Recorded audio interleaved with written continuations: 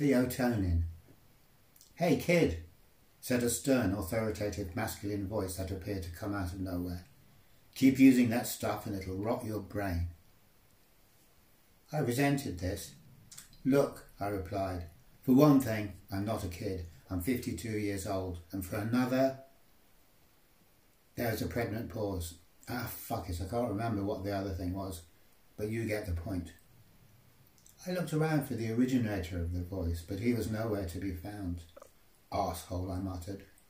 "What the hell does he know, the straight bastard?" Reaching inside my jacket pocket, I pulled out a wrap and cautiously opened it. I tipped out a portion of the brownish powder onto the top of a magazine I was using for a surface. Using my credit card, I lined it up nice and straight, chopping it out as I did so as to get rid of the lumps. Then, with a flourish of a €20 note, I hooved it up into my nostrils. First one line and then the other. As usual, the burning sensation made me feel as if I just snorted a line of red fire ants. Moments later I could feel the stuff trickling down the back of my throat, and the taste made me gag. I fought the urge to be sick. That was the last thing I wanted to do. This stuff was expensive, €300 a gram. I was damned if I wanted to waste it. This was street Theo. Probably anywhere between 12 and 25% pure, I estimated, but still pokey enough by anyone's standards. Stuff had a kick that could only be described as brutally savage. Although maybe that was due to the impurities, I don't know. I've never had the lab grade shit, although I've heard that it's surprisingly mellow. Theo is unlike any other category of street drug. Unlike its chemical cousins, serotonin and melatonin, it has no practical pharmaceutical use. It would certainly be no good as an antidepressant, which, rumour had it, was what it had originally been developed for.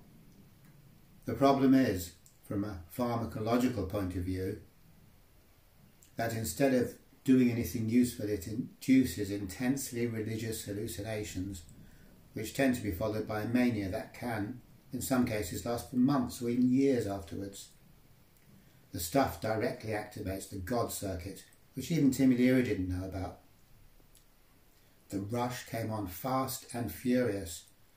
Ream upon ream of cherubim appeared from nowhere, and in no time they had festooned every available surface in my flat. The ceiling parted, disclosing flocks of seraphim and lesser angelic beings. Light poured down from above, holy light, light from the higher realms. I could hear a heavenly music. I was just getting into this when an imposing figure strode up to me and proceeded to glare at me from close range.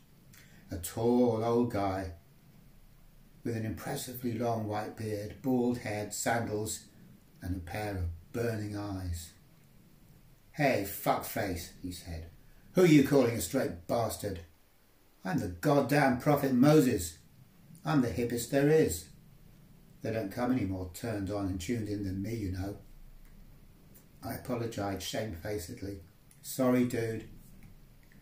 I kind of thought you might be a government official or teacher or somebody from the HSC, or maybe my old headmaster. I assumed you were a projected authority figure, you know." The dude with the epic beard grunted in disgust. "Projected authority figure," he sneered. "Didn't I tell you to stop sniffing that crap?